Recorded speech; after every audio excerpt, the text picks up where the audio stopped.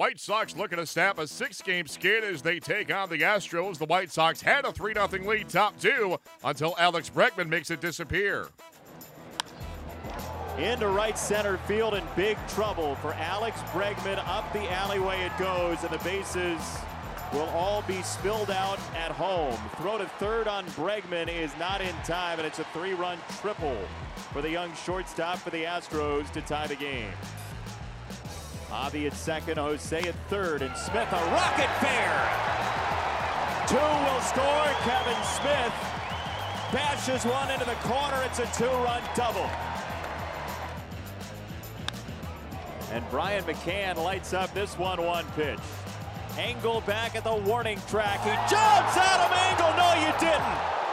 A big hug from Avi because, yes, he did. One down. How about that?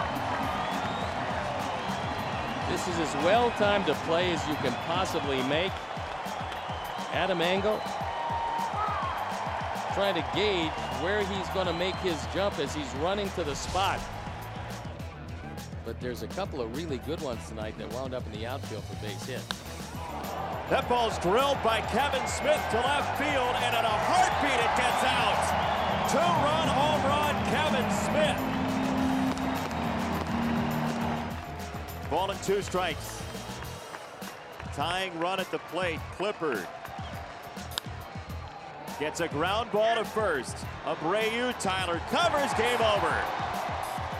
White Sox take down the Astros 8-5, snapping that 6-game losing skid. Alex Bregman now has an extra base hit in 9 straight games. That is tied with Ryan Zimmerman for the longest streak in the majors this season and just 1 game shy of the longest streak in Astros franchise history. The White Sox offense tagged Houston ace Dallas Keuchel for 8 runs on 10 hits through just 4 innings and then held on for an 8-5 win to snap a 6-game skid. Here is White Sox skipper Rick Renteria. Real nice to have him in there. Obviously, he contributed quite a bit, both defensively and with the stick. Put some good at-bats together and was a part of, some of the offense today. It was outstanding. I thought, obviously, the catch that Angle made is probably top 1. Great catch, went up the wall, brought it back. Yeah, you're right. Everybody out there today did a very nice job. I thought they were communicating. I think they were doing all the little things, backing up bases. I know there was the one play in left with Sally and Leroy, but even from the dugout, you could hear them both commanding and calling for the ball. So it wasn't anything about not communicating. I think they're both adamant about trying to catch it. Listen, I think our guys were just more patient, trying to get him up in the zone. They took advantage of what he was giving them. They made him work a little bit. It's one of those things where I think they had a real good idea, a plan that they wanted to have against him. I think they applied it. I think they trusted it. And, it's like anything.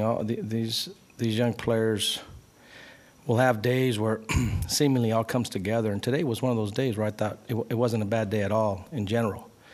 I know we had almost got picked off at second, and then there was a play that developed at the plate on the action. But they'll learn from those. There's some things that, they'll get out of them.